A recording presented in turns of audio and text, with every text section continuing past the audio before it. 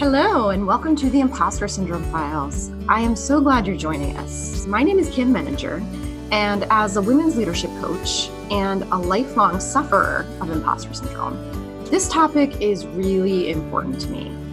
I have heard so many imposter syndrome stories from the women around me. The crippling self-doubt, the feelings of being a fraud, the fear of speaking up, the disconnect from others. I've also heard the inspiring ways in which women have managed these feelings, the ways in which they've stood up to self-doubt, sought out support, and come through on the other side. I started this podcast because I want to share these stories with you. Too many of us suffer in silence. We feel alone and ashamed of our feelings, which makes them even more powerful. I wanted to create a space where women could share their experiences and release the burden of what we often carry around as a deep, dark secret. I also wanted a place where everyone could hear from others and recognize, hey, I'm not alone. Imposter syndrome is a real thing, and there are steps that I can take to rise above it. I hope that as you listen, you'll find support and comfort in what you hear. And if you're feeling brave and motivated to do so, I hope you'll someday share your story with us.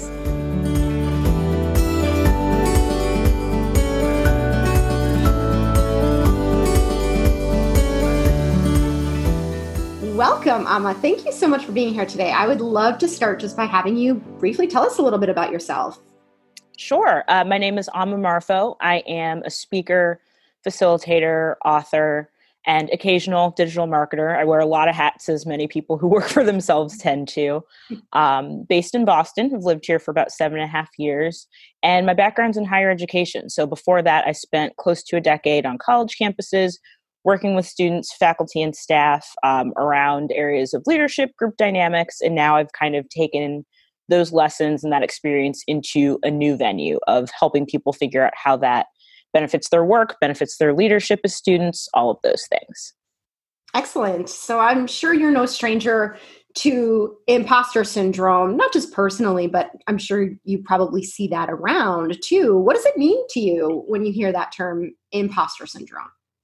Well, I think it can mean a couple different things. So I know initially for myself and for a number of other women that I've worked with and spoken to, it's that feeling of how did I get where I'm supposed to be? Or how did I get here?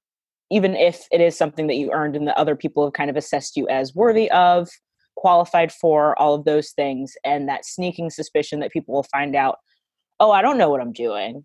Someone is going to find out and all of this is going to fall apart when they do. So I think some of it is not just that feeling that you're not where you're supposed to be, but also kind of encompasses those things that you do to cover what you feel like you might be hiding. Mm-hmm. And then increasingly, as I speak to more Black and brown women, recognizing that some of that is less about feeling as though you're qualified, which a lot of them do identify that they are, rightfully so, but also kind of the possibility that other people aren't going to see you as qualified, even though you are, because you might not fit the space that you're in. So I think depending on who's speaking about it, it can mean different things and manifest itself in different ways. That is such an important point. I'm really glad that you raised it here. I think that's a really great perspective to bring to the conversation that I'm trying to have here on this podcast. Can you say a little bit more about what that experience looks like for women who are feeling that sense of doubt that others are seeing them as qualified? Sure. I mean, I think about the statistics that keep coming out year after year that among the highest educated populations in the country is Black women. And the fact that we see so few of them in positions of leadership kind of speaks to when evaluations of performance are coming up or what someone who succeeds in an organization, quote unquote, looks like, recognizing that there aren't a whole lot of people that look like them. And that feeling can come from people who kind of say, oh, well, this isn't a fit, or it doesn't seem like how we've been doing things. And recognizing that a lot of those mindsets and a lot of those norms and traditions ultimately leave you out of spaces that you're qualified to be in, rooms that you do have what it takes to participate in meaningfully. So it's a different type of imposter syndrome, but I think it matters too, because it's not a matter of us doubting ourselves. It's doubting the capacity of the people around us to put us in those rooms where we can have an impact. Wow, again, that's a really good point. I'm curious, obviously there's no simple fix for this, or we'd be doing it already, hopefully. But what are you seeing in terms of women's approach to this? So the challenging part about what you're describing is that when we talk about imposter syndrome from an internal perspective, there's a little bit more that we can control, right? Because it's internal to us. And when we're talking about limiting beliefs and mindsets, we can do some work on ourselves and hopefully make a change in our own confidence level and our own experience with self-doubt. When we're talking about this from more of an external perspective, where it's not me, it's the people around me, what options are available to women who find themselves in that situation? It's a profoundly challenging thing, because any situation where people who are marginalized for whatever reason, be it women, so based on gender, based on race, based on sexuality, all of those things, there's this odd position that you're put in wherein you're both the victim of whatever challenge is being placed and also increasingly and maybe unfairly being called upon to solve it. So I think occasionally it's about drawing attention to those who do ally with you and say, this is the situation. How can we kind of utilize and collaborate to use that influence to start to make change? Because it can't just come from those who are impacted. It has to come from people who have a little bit more power, have a little bit more influence, that can see the benefit of that dynamic changing. So within organizations, it's really about kind of building those relationships and allying with those people around you who are on the right side of it, and having them help move other people over in a way that your voice might not be heard with as much gravity, as much influence, that sort of thing. So that from an internal perspective, I think that's among the easier ways to do it. I think increasingly we're also seeing women go out on their own and build things on behalf of other women. So I was a film student in college, and increasingly over time kind of became aware that there was a very specific type of filmmaker that we discussed. Very few were women, even fewer were women of color, if any at all. So seeing things that Black women directors now, like Ava DuVernay, are doing, where they're building production companies, and the productions that they're creating are increasingly bringing on women who would have been overlooked otherwise. So being able to build something of your own and kind of creating that spot in the world that you wish it existed for you, that's also an approach that's being taken. And again, we're seeing a large rise in Black female entrepreneurs because of that. It's easier in some ways to build your own thing than to try to change the thing that already exists, which has its demoralizing points, but I think people are doing such incredible things with it. Arlen Hamilton's another one with VC funding for marginalized populations, and just kind of letting people with good ideas who are being discounted by other VC firms have the money that they need to make change. Yeah, it's great to hear that that's happening. Like you said, it is a little bit complicated because you don't want to have to do that, right? I mean, and that doesn't change the fact that the system needs to be changed, right?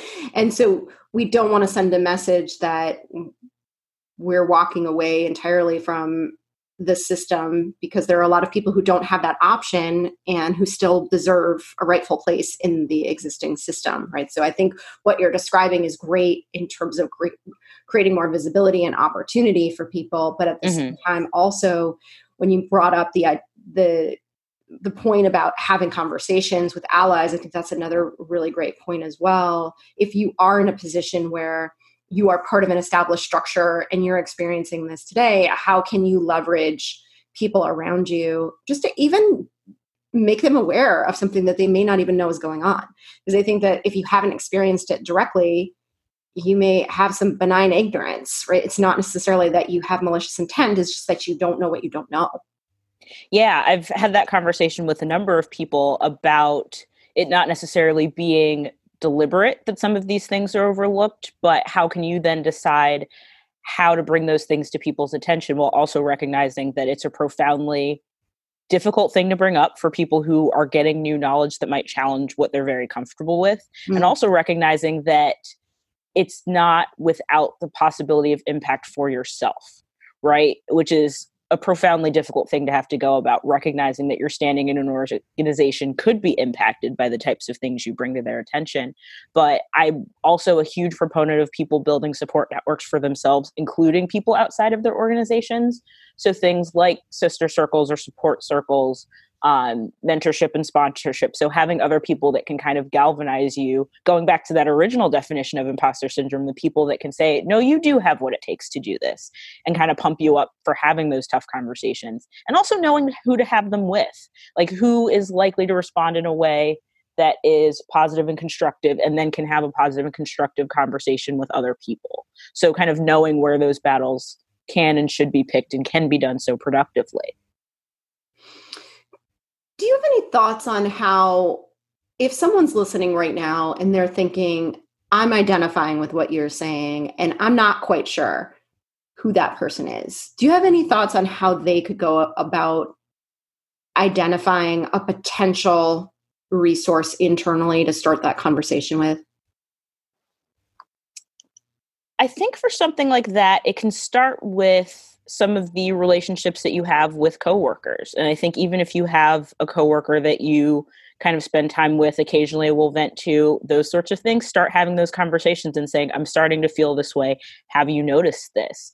If they haven't noticed it, being able to say, well, for example, this is the experience that I'm having. And it can start with more kind of like social conversations and things that we're accustomed to having. And then as people kind of start to see your perspective and impact how you work, especially if your work is valued, recognizing that having what you need to be successful is also another piece of that conversation. So yeah, kind of picking where natural relationships stand out. And again, I recognize that there are people that work in organizations where they feel profoundly isolated, and that's where I feel like going outside might also be helpful. So it's like, you're not crazy and there might not be anybody where you are, but other people do feel this way. Yeah, that's a really great point too, is getting that external support system in place for your own confidence level, like you said, to remind you that, yeah, you absolutely have a right to be where you are, and also to provide you with additional support that you may not be getting internally, or even just different ways of thinking about how to approach internal situations. Because sometimes when you're on the inside, you're just so close to it that you don't see it from a distance in the way that others can. That's very true. One of the areas that I speak about a great deal is creativity. And a big part of creativity for me is being able to push out of your familiar surroundings or places where you're typically going for information to see how other organizations, other industries, other fields are addressing the problems that you're seeing. So I think a big part of that is talking to people who maybe have no idea the dynamic of where you work, no idea the nature of the work that you do, and saying, this is the situation. What does this look like where you are? And sometimes some new types of solutions that we don't think about because we're so entrenched in our environments can come to mind from being open in that sort of way. Yeah, that's a great idea, because even if things are going well, or you think you have a supportive environment, you don't know what you don't know, right? You don't know that there aren't other things going on in other organizations that would be great to bring back. So everybody can benefit from that. And you can also be of service to others by sharing what you're doing and what's working well for you.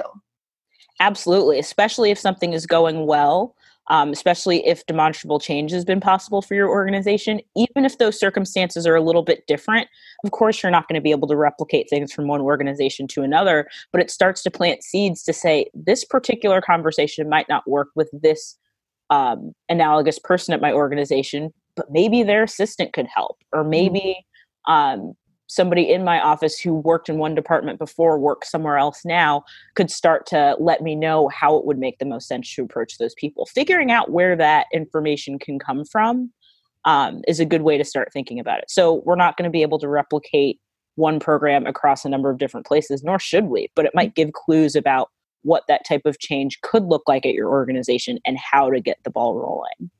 Absolutely. Now, tell us, if you're comfortable with this, a little bit about your own personal journey. Has imposter syndrome been a challenge for you at all? It definitely has. I think about it in a lot of ways when I'm speaking to new audiences. So because so much of my network is based in higher education, when I first started speaking and facilitating, a lot of those talks were happening on campuses with students, which I was very comfortable with because that was who I'd been working with.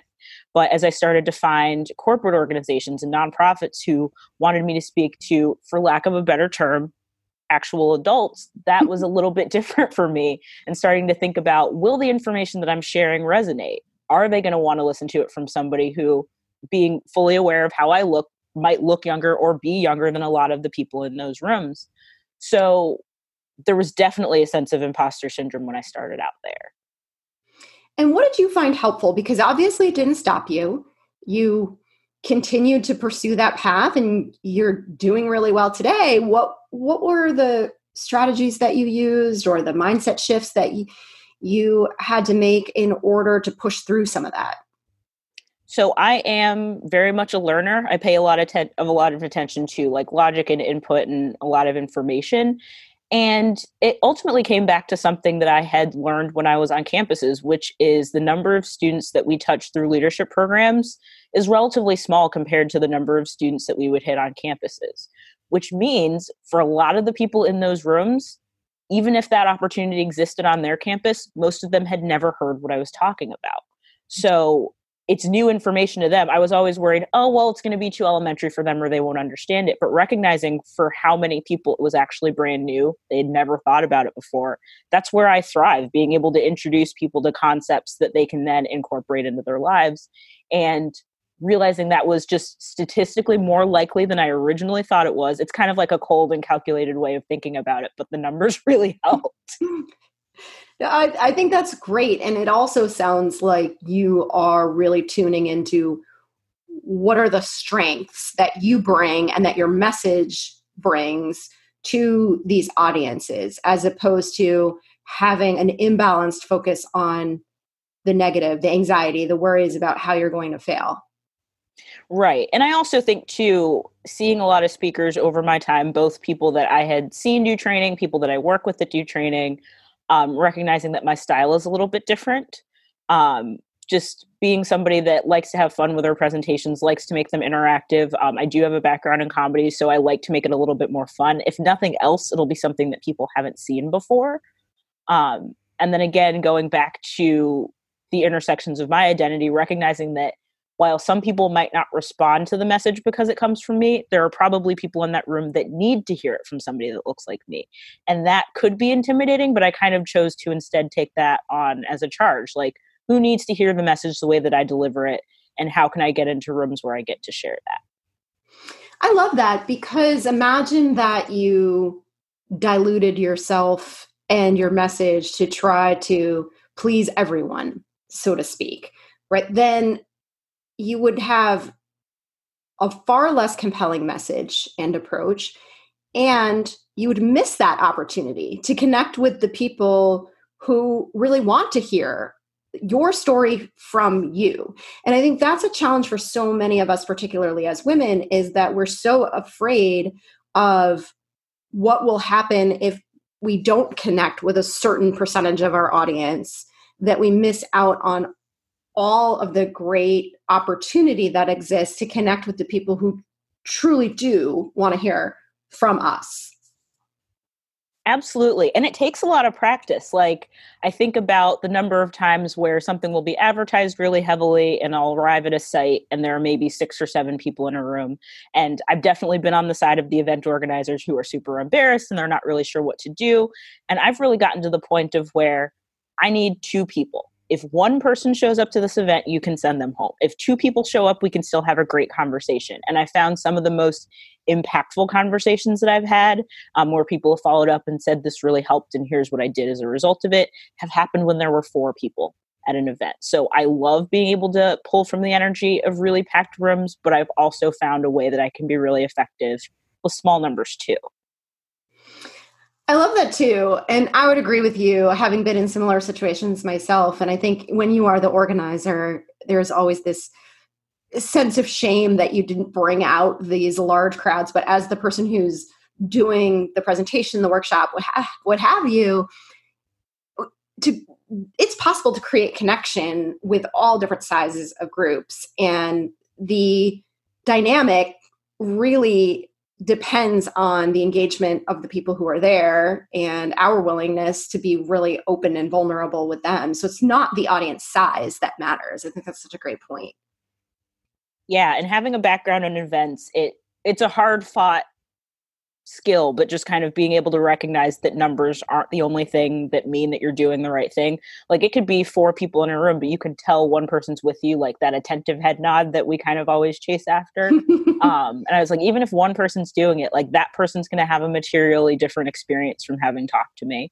And kind of coming to appreciate that has made those moments where it doesn't necessarily feel like you've done the right thing. Like, they said what I was qualified for. They listed my qualifications and only 6 people showed up. Am I not supposed to be doing this? And I was like, well, no, because that 1 or 2 people, I can tell that they needed to hear this, and that can count also. I also think that it takes a certain level of confidence to see it that way, because if our focus is on being popular, if our focus is on being liked, right, and then we measure our value in terms of the number of people who show up, that can have a much different effect on how we see ourselves and how we then in turn show up for the people who do make it. Right? Yeah. So it takes a certain amount of self-trust and a belief in our value to be able to show up fully for whoever's in the room. It does. And it's not easy. And I also find that, and I'll tell anybody that's ever working on their own, but also really anybody that has a message that they're unsure of, is finding the people that believe in what you have to offer and can reliably believe in you even when you don't. That's been really powerful. Like all the memes that pop up about like every strong or powerful woman has a text thread of women hyping her up. I have multiple. One's family, one's friends, one's a mastermind group. But having those spaces where you can kind of plop down on the couch and just text people like, this one was hard. And then people would say, that doesn't mean that it's not for you. It doesn't mean that you're not good at it. It just means that today was hard, but you have what it takes to keep going. Having those people that kind of believe in you even when you don't, I think that's tremendously important. I also think related to that is the first step, which is being willing to say this is hard, right? To being willing to be vulnerable with the people who can support you. Because one of the things that I've learned about imposter syndrome and just this general conversation that we're having today is that so many of us suffer in silence. And there's this real fear of saying out loud the kinds of things that we're talking about. And so in order to get the kind of support that you need, you have to be able to share very vulnerably. Yeah, that's really true. I was actually just having this conversation with someone a couple days ago. I was working on something. I honestly don't even remember what. It was a writing project, and I was just having a hard time cracking the point I wanted to make and how I wanted to express it. And in a quieter time on Twitter, we have since left that time far behind us. I tweeted something to the effect of like, this particular writing project is hard. And that went out to a lot of people, including some, like, I mean, with like anything on social media, if it's unlocked, anyone can get to it. So some random person, a male who was not asked, then was like, oh, you should try writing a book. I've written 3 books. I'm aware that writing a book is hard, but that doesn't mean the thing that I'm doing is not also hard. But yeah, just kind of recognizing that maybe that wasn't the space to express that sentiment, because it kind of took me back when someone then responded. And then there was the whole other issue of, well, how do I then respond to this person? And all this other agitation that I didn't really need. So as I talk to people who are a little bit worried about like, well, what happens if I put something out there and then I get responses that I don't want or wasn't expecting? And the way that I explain it to people is thinking about it in terms of a bullseye, or rather a target with a bullseye at the center and then a couple rings outward. So starting at the central point with yourself, figuring out what you're good at, what you like to do, and where those things align.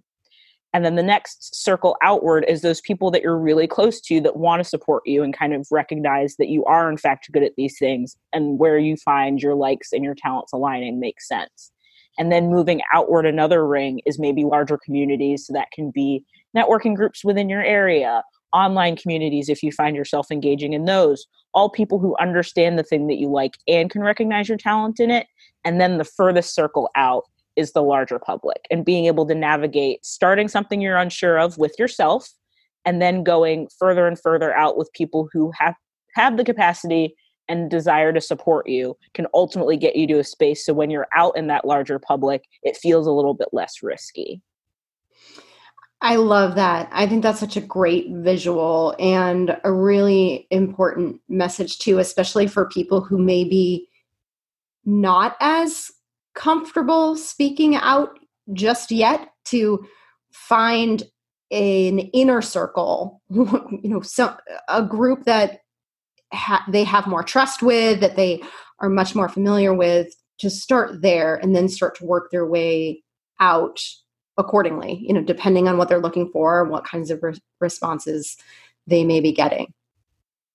And I think especially for women who, just statistically looking at the numbers and looking at studies that have been done, get more pushback when they put ideas out in the open. I think having that fortification of people behind you before you go out into those spaces can help buffer you against some of the really difficult things you'll inevitably encounter when you decide to put your ideas out. Mm-hmm. Absolutely. Yeah, I am so grateful to you for this conversation. I was talking with somebody earlier and I said, one of my fears when I thought about doing this podcast was that if I interviewed people about this concept of imposter syndrome, eventually all of these conversations are going to start sounding alike. And it's going to feel a little bit redundant and boring. And that has absolutely not proven to be the case. Every single one of these conversations has been a little bit different. And the conversation that you and I are having today is so powerful, and one that I don't think would have been possible with some of the other guests that I have had. So I am so grateful to you for bringing your perspective to this show. And before we wrap up, just want to ask you, is there anything else that you think is important to talk about in this conversation that we're having right now? I think being able to create space for yourself to practice the things that you're unsure of. And I think that's a hugely important thing, wherein I talk to so many people who are thinking about speaking or thinking about writing, and they're like, I'm not really sure what I would put out, or I don't really know where my value lies, like in the marketplace. That's okay. For the most part, we have the opportunity to take our time and practice things. Again, with that target metaphor, starting at the beginning until you feel comfortable, and then kind of gradually moving it out into the world. There's so many people who put things out really early and feel like they're talking about their successes and their achievements, that it feels like we all should be doing those things.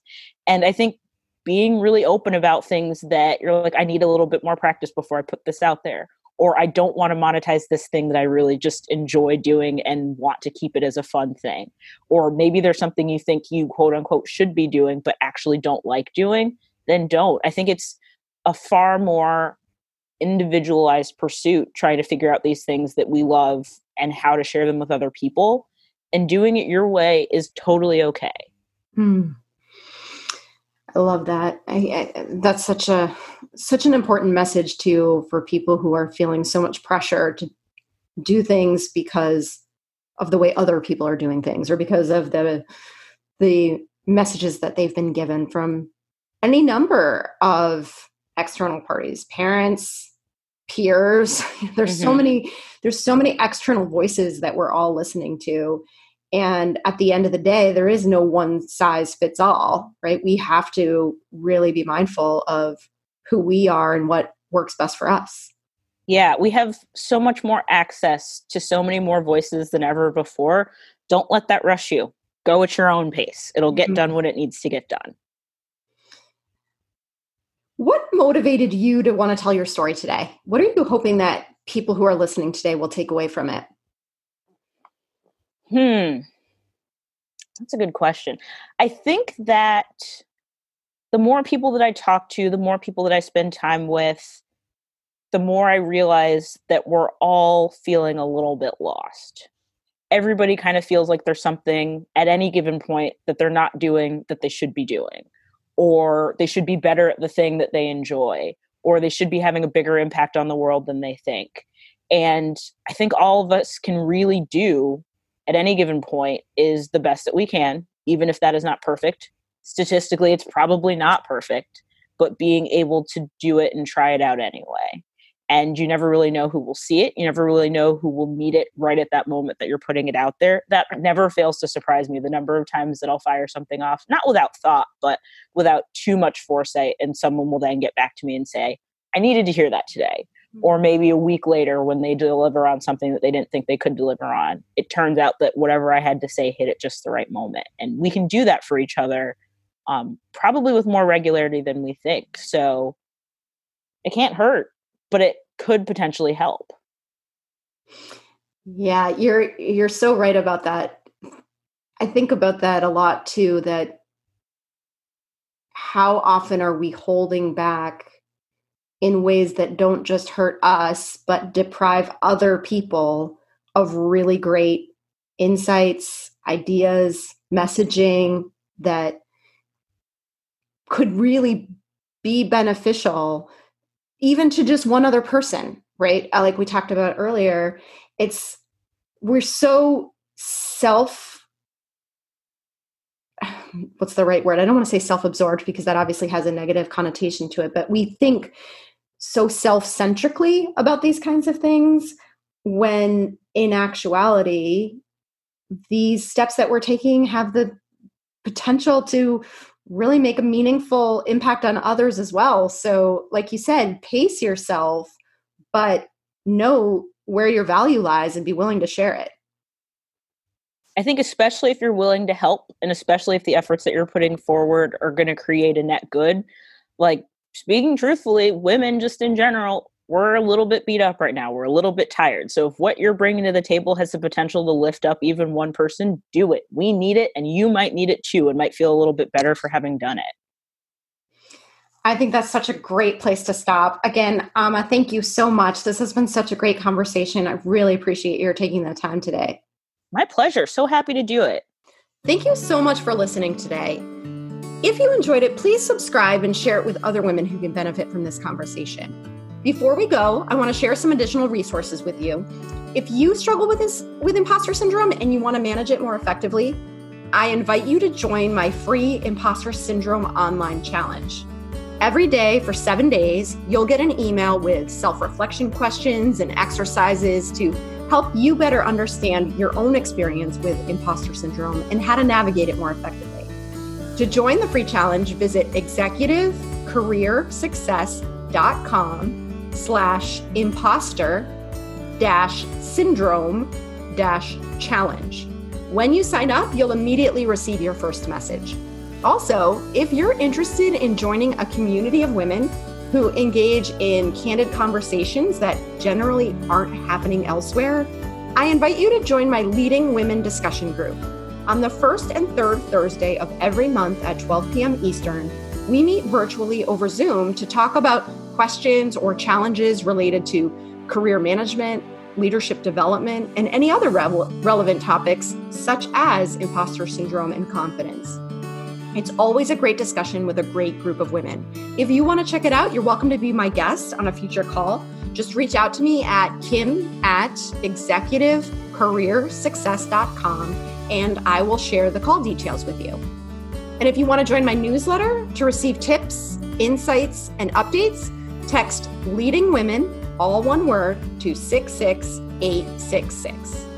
Finally, consider telling us your story. Contact me to learn more about how you can be a guest on the Imposter Syndrome Files. Thanks again and have a wonderful day.